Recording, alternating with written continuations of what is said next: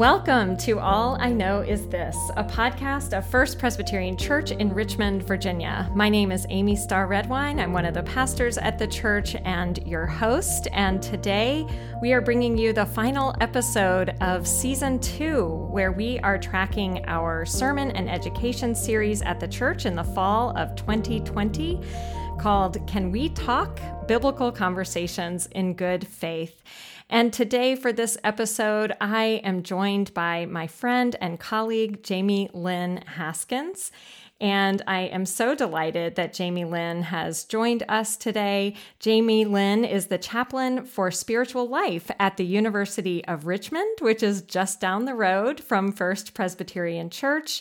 And we have had her to speak at the church before, and she has such wisdom to share from the work that she does now and has done with young people in such a formative stage of their life. And I'm really looking forward to sharing Jamie Lynn with all of you and getting to have this conversation today. Thank you for being here. Yeah, thank you so much for having me. It's so good to be with you and to get to check back in with the good people. I think it was not long before COVID that you were last at First Presbyterian, even though that seems like a lifetime ago. It was a totally different world, but y'all can cook and cater a beautiful meal. I still remember the meal that we shared. Well, yeah, me too. And we all look forward to getting to share meals together at the church and elsewhere again.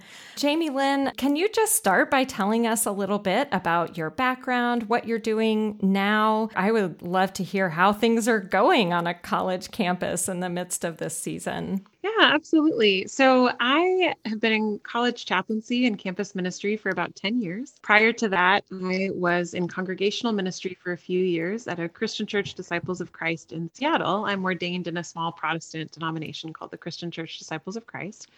And I find myself now at the University of Richmond as the chaplain for spiritual life, which is essentially the chaplain to students who are spiritual but not religious. And a lot of people are a little bit perplexed why there's an ordained Christian minister serving as chaplain for folks who are spiritual but not religious. But the background of that is I identify as a queer woman. And so have really had experiences inside the church that are beautiful and wonderful and loving, and have also unfortunately had experiences in the church that were pretty damaging and pretty dangerous in terms of who I am as a beloved child of God and folks not being able to recognize and receive that. So because of those experiences, I have a deep, deep love in my call and in my heart for students who've been hurt by the church and who haven't been affirmed as who they are. And a lot of the students that we see at the University of Richmond who identify as spiritual but not religious actually have a background of some type of religious hurt or some type of religious violence and come seeking some type of healing. And so that's why I find myself navigating that space, and it's work I'm really committed to. What important work that is. And I think you talked a little bit about that work when you were with us last winter, and just struck me how important that is and how grateful I am that you are there doing that work, that there are people doing that work. And I think especially as we have navigated these last couple of months at the church talking about how it is we have conversations about some of life's difficult topics, that I thought of you. And so I would love to just hear what you've learned over the years in your work with students and maybe even in your own experiences about how to have some of these really challenging conversations. So for me, and I don't have the answers, all I know is what I do daily. Yeah. And for me, it's about showing up fully yourself, as authentic and transparent as possible and undefended as possible. So a mentor told me when I just started ministry that the best kind of love to offer a people or a congregation is undefended love. Love that is just completely open and vulnerable to whatever the other person you're in conversation with might have to offer. And so for me, that means not taking personally what's said, but honoring its validity and its truth and trying to really honor where that person is. And sometimes that can be really hard. So if I'm sharing a conversation with someone in the church, for example, not a student, but someone, for example, in my denomination who, when I was fighting to be ordained, told me that I couldn't be because I was GLBTQIA+, so part of the gay, lesbian, bisexual, transgender, queer, intersex, asexual plus community, I had to really learn how to honor where someone was coming from without maybe internalizing or honoring something as true that they were saying. And so that's something I continue to balance with. How can I truly honor where anyone is coming from at any time and value that as their full and authentic self, while deciding for myself what feels faithful and true to me? Mm-hmm. And so that's something I try to do. And it's something I work really hard with my students to do, to say, how can we see each other and really hear each other in an undefended way and choose what we take in as true? And I think that's the work of my ministry, is kind of journeying with people as we have those conversations and do that work. I know you said you don't have the answer, but I feel like you just articulated something so clearly that we have been sort of working with and around in this series. And I love the language of showing up undefended. And I think that in so many ways is so contrary to what often happens in any kind of hard conversation. Even, the name for this series, we called it Can We Talk? And there's a banner in front of the church that says that in big letters. And we drove past it the other day. And I mean, my 15-year-old daughter just literally shuddered. And she was like, the 3 worst words you ever have to hear.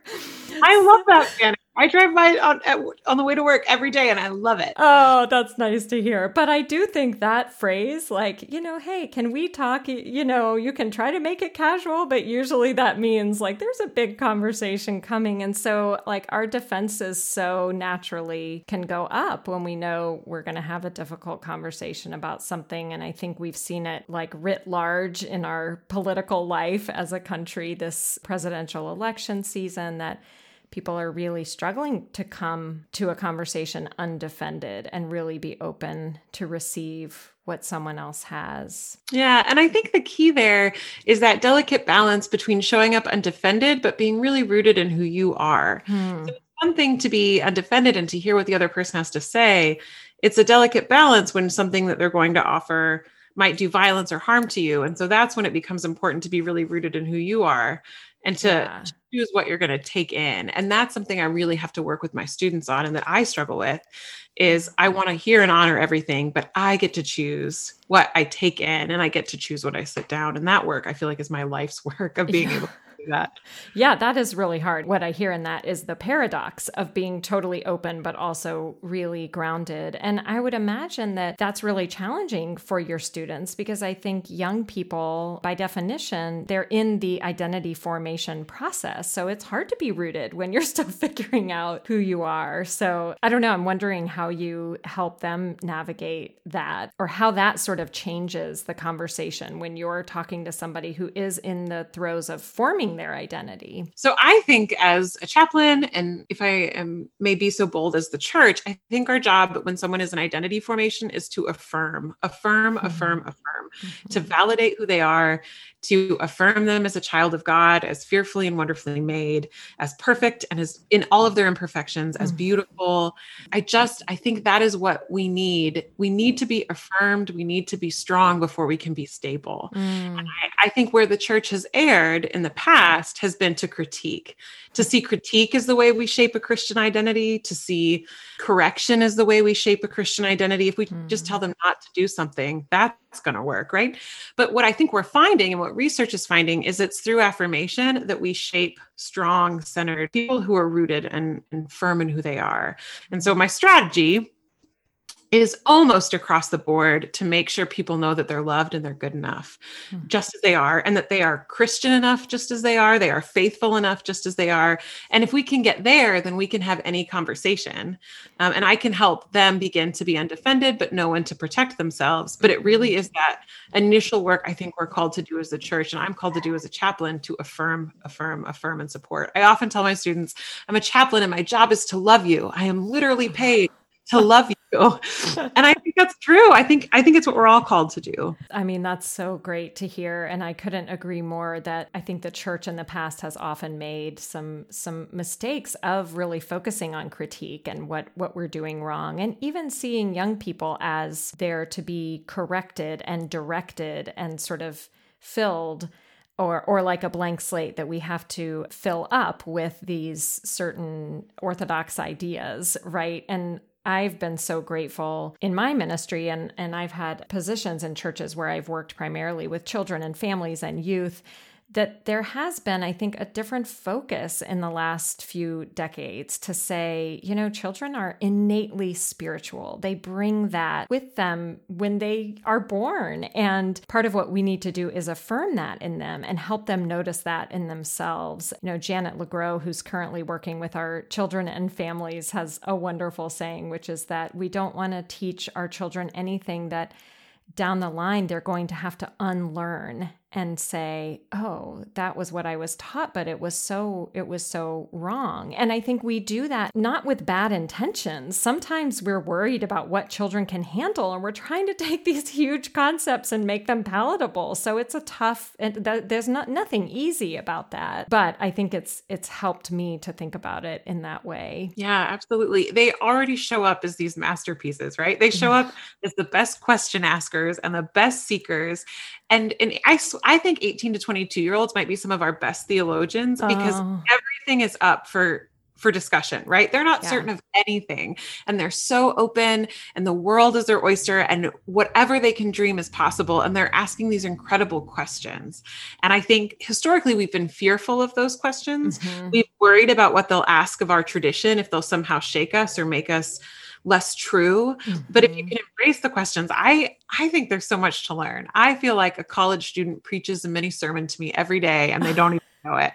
And I just feel grateful for that. Yeah, that is so great. And it's also an interesting time where I would imagine you're often getting students who are sort of in this in-between space. Like maybe they've come out of a church tradition, and maybe they will go back to a church at some point. But in those 4 years, I mean, most people I know didn't go to church while they were in college. And I know a lot of ministers, so if anybody was going to. But I think what an interesting opportunity to kind of be with and get to influence and be influenced by young people at that stage. Yeah. And they're doing church. It's just in dorm rooms with potato chips instead of communion, right? If we can see the ways that they're gathering and they're worshiping together and they're asking questions about the divine, I think it just can be challenging sometimes for us as the institutional church, because that doesn't go toward a tithe and they're not a part of our worship count on Sunday morning. Right. Those things would be great. But we can also celebrate how they are gathering, which is at 3 a.m. with gummy bears and talking about big questions, right? Which is equally faithful. It just looks different. Our motto during this COVID season has been, we are the church wherever we are. And I really believe that one of the gifts of this time has been to shake up the institutional church, not any one church, but all of us, I think, out of this dependence on the routines and rituals that are so attached to particular places and particular times, and say, oh, we can worship in our living rooms, in our pajamas, with, I know families who make pancakes and make a, Sunday morning out of it. And it's such a different feel. And there's been a real opportunity there. So I love what you just described, that yes, absolutely. It is this in-between space, but it is no less church. It is no less this gathered community asking really meaningful questions. I want to bring up our scripture passage, or bring our scriptures into this conversation today. And we're talking about a passage that has become kind of near and dear to my heart in the past few years. Even though it was a passage I didn't have a lot of familiarity with. It's from the book of Acts, chapter 16. And we are entering this story when Paul and Silas, who has been traveling with him, have been thrown into prison. And the way they got there is a little bit complicated, but it's an interesting story. But for the purposes of our conversation, we'll focus on what happens when they're in prison.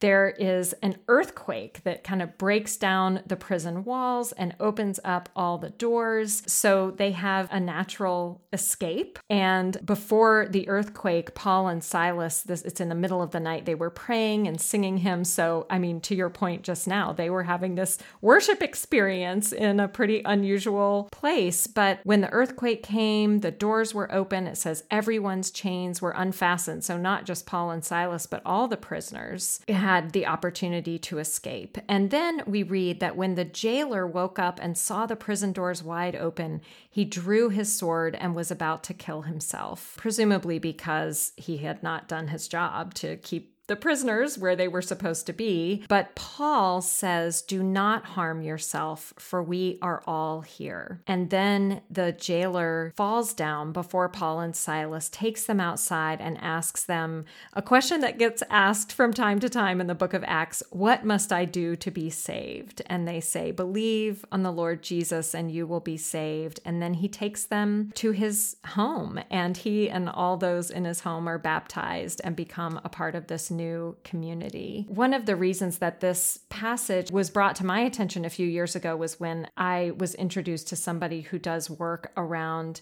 helping churches be with people who are experiencing despair, even to the point of suicide.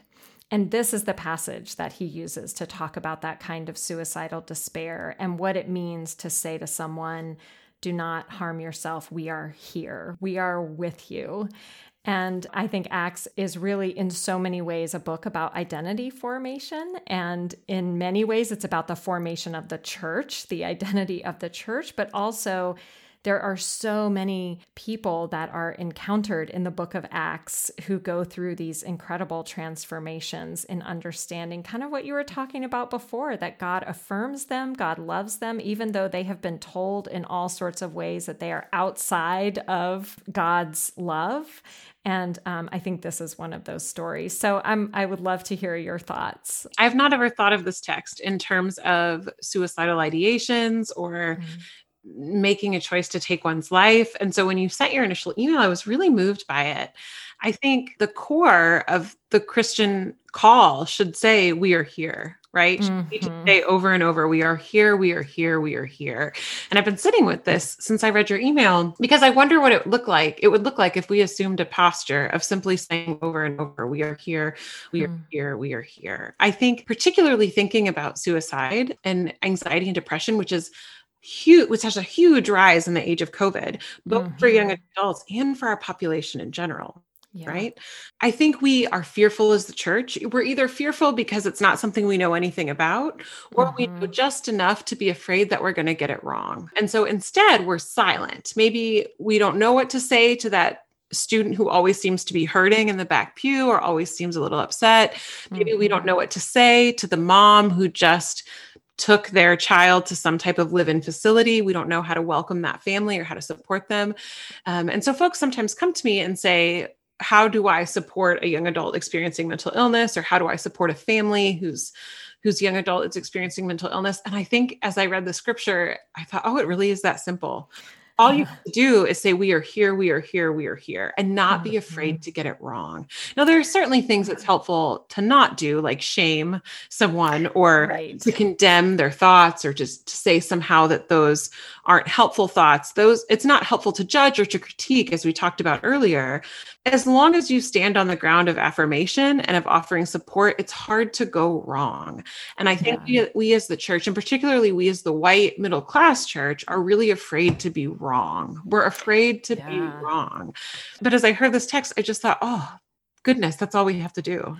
Well, I so love that. We are here, we are here, we are here. And I agree with you. I think there is so much power in being able to say that. And I'll say what I learned from this person who, after his own experience of suicidal depression, and he was a pastor, he left the ministry and started this organization that trains not only pastors, but also lay people in how to show up for someone who is really struggling, particularly with mental illness, which people often suffer silently.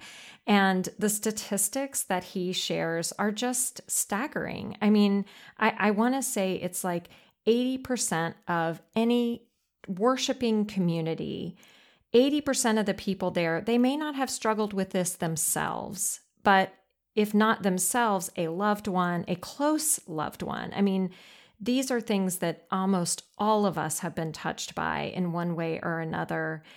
And I think the best thing we can do is actually say that out loud and normalize it in that way. And of course, none of us want this to be something that's normal. But if we pretend like it's not, that only makes it harder for us to talk about when we really need to.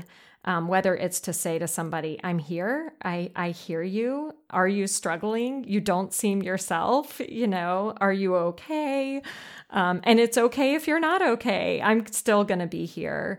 Or whether we are struggling to ask for help ourselves. Yeah. I mean, the numbers, as you've lifted up, are quite staggering. So death by suicide is the second highest cause of death for emerging adults, for students who are kind of college age. Death by suicide for the entire population is the fourth leading cause of death. So I think sometimes we think of suicide as something far off or something removed. But if you think about those numbers, someone so surely someone in your church, but someone who's very close to you has either experienced suicidal ideations or has loved someone who's died by suicide, someone who has attempted suicide.